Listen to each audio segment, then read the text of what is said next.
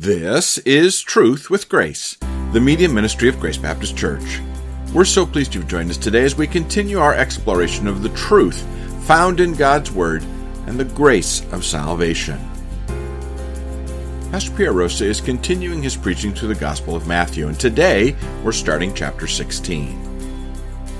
There are many self-help books out there that claim to have the answers for personal growth. Sadly, self-help is the clue that these authors don't understand what it takes to change the human heart.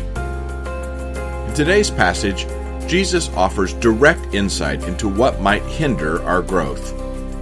To begin with, we have to have a transformed heart, but even then, we need clear guidance to prevent the natural barriers to real spiritual growth.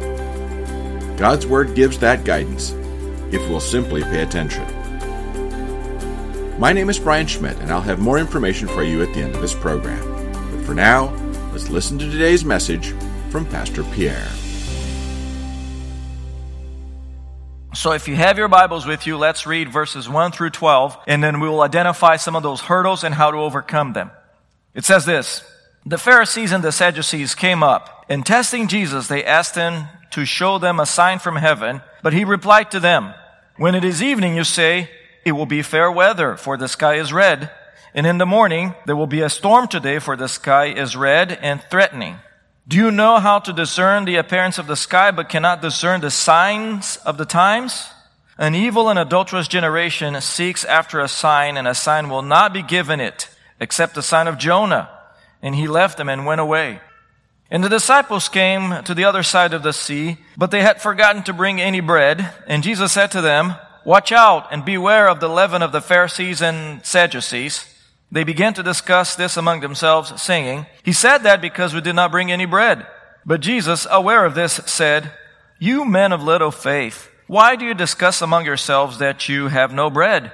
Do you not yet understand or remember the 5 loaves for the 5,000 and how many baskets full you picked up? Or the 7 loaves of the 4,000 and how many large baskets full you picked up? How is it that you do not understand that I did not speak to you concerning bread? But beware of the leaven of the Pharisees and Sadducees." Then they understood that he did not say to beware of the leaven of the bread, but of the teaching of the Pharisees and Sadducees. An interesting scene here. This passage features 3 attitudes of the human heart that I'm calling the hurdles of our spiritual life, and we're going to see how we can overcome them because they clearly frustrate Jesus. These are hurdles or spiritual barriers for you and for me to grow. They frustrate Jesus here, and therefore will hinder our spiritual growth. We're going to call them 3 barriers to spiritual growth, and we'll learn how to overcome them. The first one is this, according to verses 1 through 4. Willful unbelief. Matthew places Jesus back in Jewish territory. You may remember that in chapter 15, he was in pagan land. And now that he's back in Jewish territory, Matthew records a tense interaction between the religious/political parties here, the elite, the self-proclaimed elite of the time. Interestingly, they held opposite views. The Pharisees and the Sadducees were not best buddies. They were not pals. They were enemies. But they joined forces in order to oppose Christ, to undermine him. This is a classic example of enemies turned allies to join in a common cause here.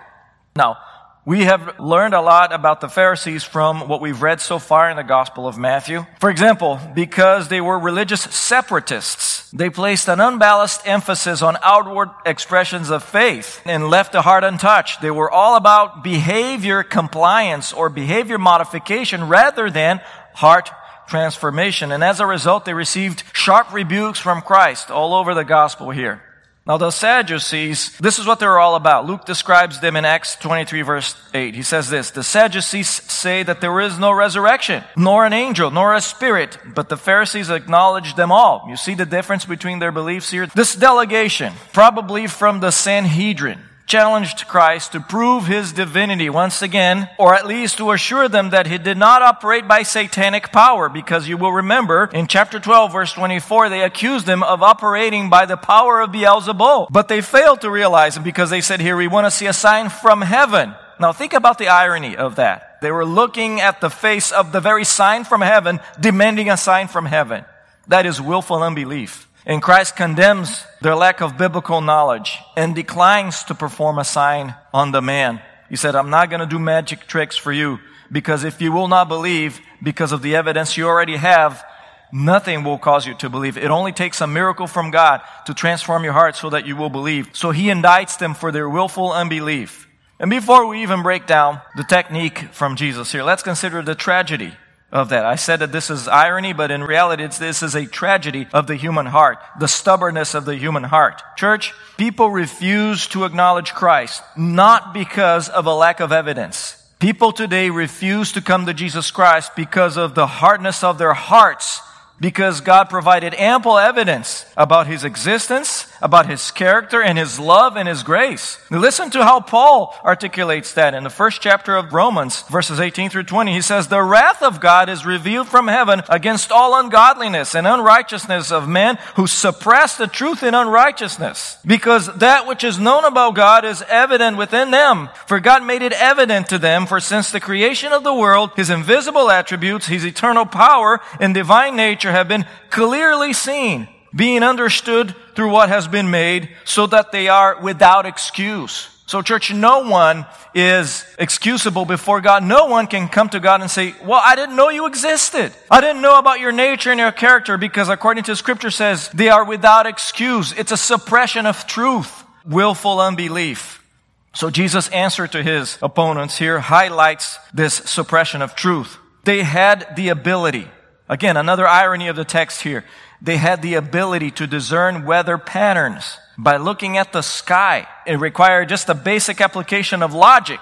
You look at the sky and it's red, you say, well, fair weather is coming. How can you not apply that same logic to the spiritual realm?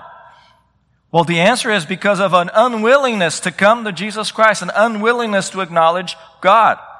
They might have been good weather reporters, but they were lousy theologians. And these were the self-proclaimed shepherds of Israel, leading the people in Israel during this time. So Matthew describes some of the signs that they missed. For example, they missed the angelic announcement to Joseph about the supernatural conception of Christ. And that announcement was recorded to us in Matthew 1, verses 22 through 23. And we're told that the conception of Christ took place to fulfill what was spoken by the Lord through the prophet. "Behold, the virgin shall be with child and bear a son, and they shall call his name Emmanuel," which translated means God with us. So the question is, what more do you need? What other sign do you need than the Old Testament prophesying that the virgin shall bear a child and his name will be Emmanuel, which means God with us? And by the way, that is a reference to Isaiah 7 verse 14, which reads like this: "The Lord Himself will give you a sign." So the Pharisees and the Sadducees had possession of that text with them, Isaiah 7:14, and yet they missed it willfully. The gospel writer also applied the same technique to show them the fulfillment of prophecy concerning not only the virgin birth, but the birthplace of Christ. In Matthew 2 verse 6, for example, he paraphrased Micah 5:2 like this: "And you, Bethlehem, land of Judah, are by no means least among the leaders of Judah, for out of you shall come forth a ruler who will shepherd my people Israel." So here's another sign that they missed. Likewise, Matthew also observes that Jesus' ministry to the Gentiles was also prophesied by quoting Isaiah 42 verse 1. And by the way, he is just coming out of pagan territory, ministering to non-Jews. And Jesus says, "You are pathetic." He's addressing the Pharisees and the Sadducees. "You know how to discern physical things, but how can you miss this? You claim to know the Bible, and you are missing the signs that are so clearly revealed to you." So, after the comparison that Jesus makes in a rhetorical question in verses 2 to 3, saying, "Do you not know?" he pronounces a condemnation now in the form of an affirmative sentence. They could not miss this one. It says, "You will not believe." It's not because of a lack of knowledge. An evil and adulterous generation seeks after a sign. I mean, you don't get any more confrontational than that. He indicts them. This is what Jesus is telling them. You are an evil and adulterous generation. Now, the adultery charge here is because they committed spiritual unfaithfulness. They failed to recognize the bridegroom. But you say, "Pastor, I don't know that they knew about this illustration or this analogy with the bridegroom." That's a fair question. Listen to how John the Baptist starts his ministry. Chapter 3 of the Gospel of John, verses 28 through 29. "You yourselves are my witnesses that I said I am not the Christ, but I have been sent ahead of him. He who has the bride is the bridegroom. But the friend of the bridegroom who stands and hears him rejoices greatly because of the bridegroom's voice. So this joy of mine has been made full." So they were evil because they failed to recognize Christ as the Messiah, not because of a lack of information, but because of a lack of willingness in their hearts. They committed a spiritual adultery because they refused to acknowledge the bridegroom, which John the Baptist had already mentioned. So that particular generation who witnessed the work of Jesus and listened to his words had the indescribable privilege, consider this, church, the indescribable honor and blessing to witness and to hear and to interact with Jesus Christ. And yet, many of them responded in rebellion, saying, "You are not enough. I need something else. You are not enough. I need signs and wonders. I need something else to convince me." And the reality is, no, nothing would convince them when the heart is at that level of rebellion. So the opponents of Christ here had the worst case of spiritual myopia, just like many people do today. But here's how to overcome that spiritual barrier. Because again, if you refuse to acknowledge Jesus Christ and his nature and what he came here to do, you will not grow spiritually. In fact, until you acknowledge him, you remain dead in your trespasses and sins. That's a huge barrier in order to get to the kingdom of heaven. You can't get to the kingdom of heaven unless you overcome that spiritual barrier, which you can only do by recognizing that Jesus Christ is who he says he is. If you refuse to acknowledge him as your Savior, you are engaging in willful unbelief. So the people in your families, your friends, your co-workers who say, "Well, I have a different choice of religion." It's not really a choice. It's willful unbelief. It's an act of rebellion against God. It's purposeful disobedience. So if you're on the fence today about him, and only you can determine that. No, don't let me tell you where you are in your spiritual walk. That's between you and the Lord. If you're in the fence today, don't allow your hard heart to create a barrier for spiritual growth. If you haven't jumped over this hurdle of understanding who Christ is and what he has done for you, I'm afraid you're outside of the kingdom of heaven. The Bible says the good news is that you can take care of that today because God has already given you a sign from heaven. His name is Jesus Christ. And the Bible provides sufficient evidence to reveal the Son of God. Here's a second barrier to overcome. We talk about willful unbelief, but the text here very clearly gives us the picture of wavering faith, another spiritual barrier for us to conquer. Wavering faith, verses 5 through 11. Now, we're in the second part of the scene, and the interaction now is between Jesus and the disciples. This takes place on the other side of the Sea of Galilee. But Jesus warns them in figurative language about the teaching of the Pharisees and the scribes. Again, he's using the imagery of leaven, which represents influence. We talked about that already in Matthew 13 in one of the parables of the kingdom. Leaven here in this particular case is representing their influence, their teaching. But incredibly, the followers of Christ here missed the analogy and thought that for some reason they were receiving a rebuke for forgetting to bring food. And church, consider this. They had just witnessed the feeding of the 5,000 and the feeding of the 4,000. In other words, Jesus just proved to them that he is divine. He has creative power. He created food out of nothing. He made fish appear out of nothing, already seasoned and ready to eat. And they're thinking, man, we're being rebuked here because we forgot bread. Or perhaps they were thinking that Jesus Christ was warning them not to eat bread baked by Pharisees and Sadducees, which would have been completely silly because Jesus already told them in Matthew 15 verse 11, it is not what enters the mouth that defiles a man, but what proceeds out of the mouth that defiles the man. So in other words, even if Jesus is saying, well, I guess we're going to have to buy bread from the Pharisees and the Sadducees, no problem there. You can eat food baked by false teachers, no problem, as long as you don't buy their teaching. That is what he's saying here. But look at verse 8. Matthew reminds us of Jesus' omniscience. He already knows everything. Aware of this, meaning knowing all of these things because Jesus is omniscient. He knows all things. He knows what's in people's hearts before they articulate their thoughts. So knowing this, Jesus alerts them about their wobbly faith. He says, "Oh, men of little faith." We see his frustration with the Sadducees and Pharisees demanding for a sign. And here, his frustration again, man, have you just witnessed what I did? Couldn't I resupply food again if necessary? So everybody's thinking in physical terms here, and Jesus is trying to get the conversation to spiritual levels here. Now, the disciples obviously could have prevented the embarrassment if they had just remembered the nature and character of their Savior. In church, I'm afraid that just like them, sometimes we tend to forget the nature and the character and the faithfulness and the compassion of our Savior. And as a result, we panic when we realize, okay, I don't have the resources. to live my life. I don't have the resources to accomplish what God wants me to accomplish. So we panic. Why? Because we're thinking in physical terms, not in spiritual terms. And that is a barrier to our spiritual growth. Now, Jesus had already fed two different multitudes, one of the Gentiles and the other one with a multitude of Jews, because he cares about his people, because he cares even about people who are not Jews. And guess what, church? He cares about you and your physical sustenance, and he will take care of every one of your needs. So every time we question Jesus' ability to fulfill our needs, we're acting in wavering faith, and that is a barrier we need to overcome. Let's just be reminded of his power, his compassion, and his nature. Now, you can't be reminded if you're not reading your Bible. If you only open your Bible on Sunday mornings, guess what? Something else is going to occupy your heart, whether it be whatever you watch on TV, whatever else you read. And then slowly you will drift away from getting to know your Savior. And when a need arises, your faith will waver. Why? Because it'll be hard to remember the faithfulness of Christ, that he cares about people and their needs. But thankfully, the Holy Spirit reminds us of the providence of God and the compassion of our Savior and his commitment to providing for us. Listen to this, in case you need to be reminded today. Psalm 37 verse 25, I have been young and now I'm old, yet I have not seen the righteous forsaken or his descendants begging bread. So the Bible says, my friend, you are righteous when you have come to faith. If you have come to faith in Jesus Christ, you have received the righteousness of God imputed to you, and God will take care of your needs, not necessarily your wants. And by the way, if you're an American, you have different needs than everybody else from the world. If you grow up in a third world country like I did, you will have a completely different perspective on what a real need is.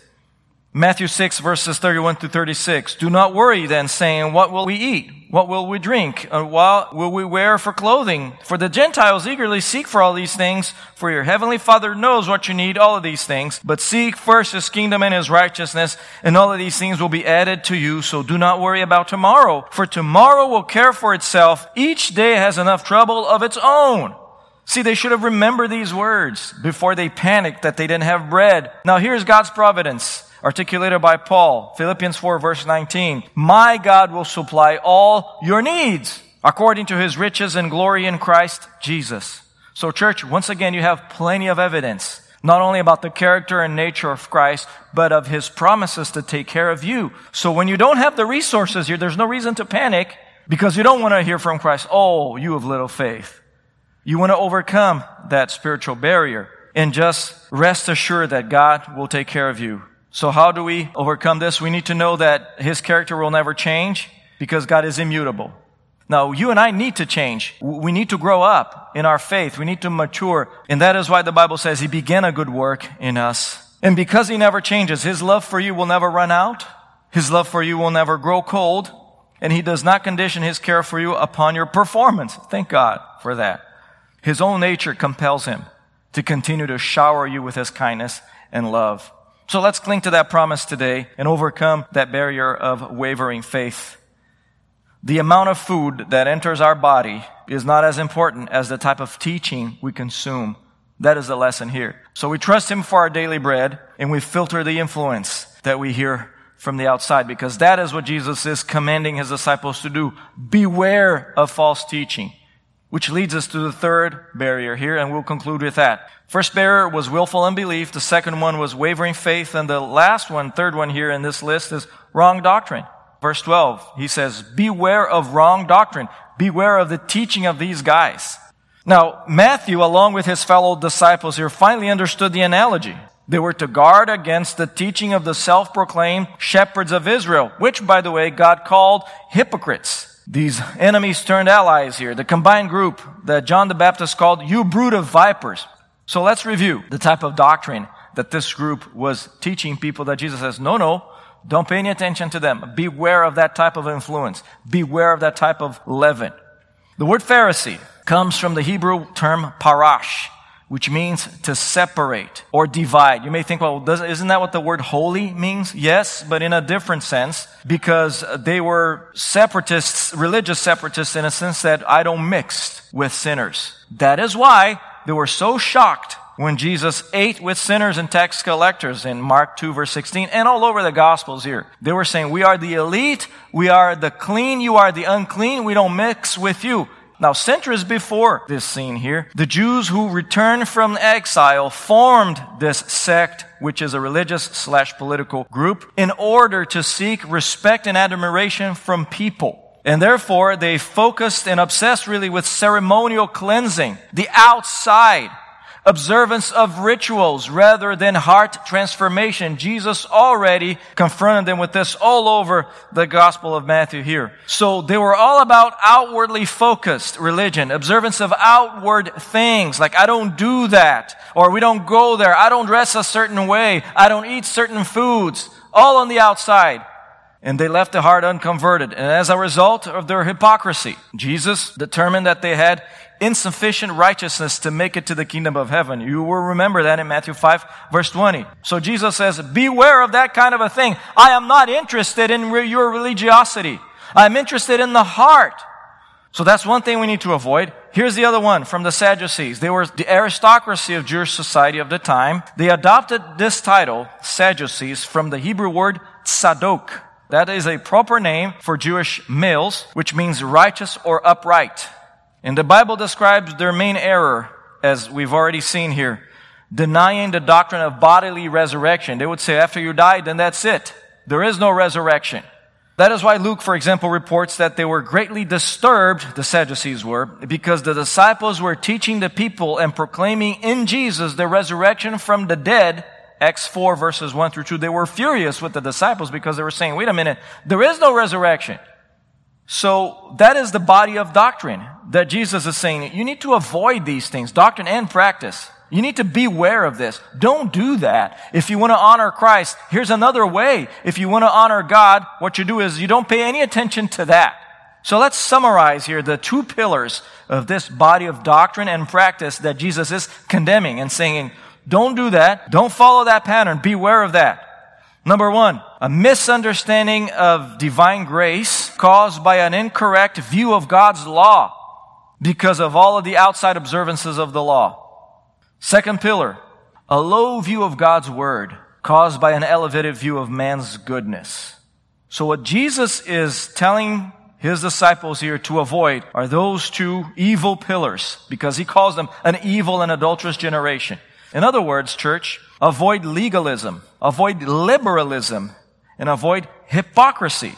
That is what Jesus is telling them here. We need to avoid these things. And we are tempted to follow these because nobody else knows what's in my heart other than God. So I can come here on Sunday mornings and pretend. But Jesus says, I'm interested in what's in your heart. So sadly, the Pharisaical and Sadducean system has endured through the centuries, and today they exist. They have been repackaged for modern consumption. And they keep people from growing spiritually because they lead to a false belief system.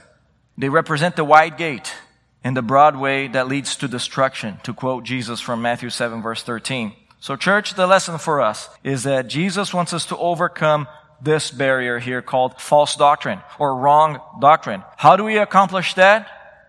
You read your Bible. You know what true doctrine is so that you will be able to filter and recognize when they come your way. And obviously, don't misunderstand divine grace. You cannot earn God's favor any more than you already have God's favor, because God loves you unconditionally, not because of what you can do, but because of who you are. You are a sinner, but you are made in the image of God. And if you are not yet in Christ, you need to come to a saving knowledge of Jesus Christ and receive God's saving love.